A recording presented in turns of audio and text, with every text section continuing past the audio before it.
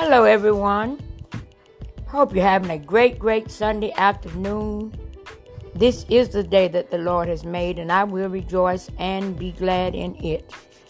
This is Apostle Andrea U. Weeks. I just want to say hello to you. I love you, and I want you to know that God loves you more. If you're feeling down, if you're feeling despondent, if you're feeling as though no one cares, I just want you to know that God loves you unconditionally. He sent his one and only Son to give his life for you. He shed his life supply of blood for you. He went through the most gruesome, horrible death known to mankind, that he would prove his love toward us. The Bible declares that he did not lose his life, but he laid his life down to redeem mankind unto himself. Who would ever love us enough to die for us?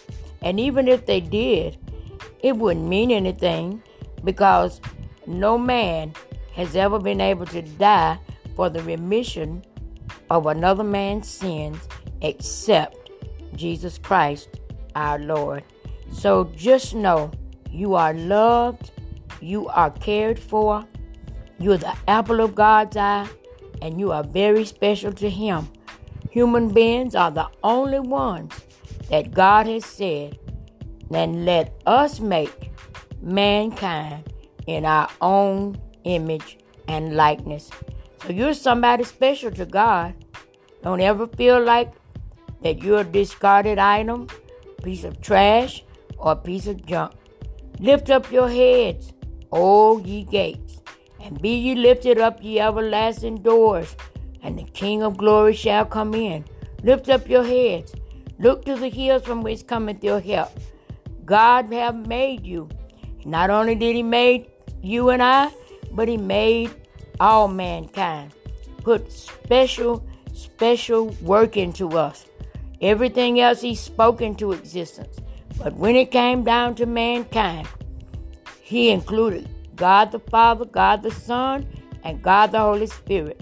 And he said, and let us make mankind in our own image and likeness. And he breathed the breath of life into our nostrils, and we became a living soul. Greater love have no man than this, than he laid down his life for his friend. You that are born again believers are friends of God. And if you've not been born again, accept Jesus Christ as your personal Lord and Savior today. It's not hard. Just tell him that you're sorry for your sins. Let him know that you believe that he died for you, that he's now in heaven, preparing a place for you, that someday he will come back and receive you as to himself, and you will be with him as his own. Just give your heart to Jesus, and you'll become his friend.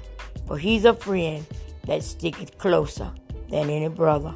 He's a friend that loveth at all times. Someone penned a song, there's not a friend like the lowly Jesus. No, not one. No, not one. No one can heal all our soul's diseases. No, not one.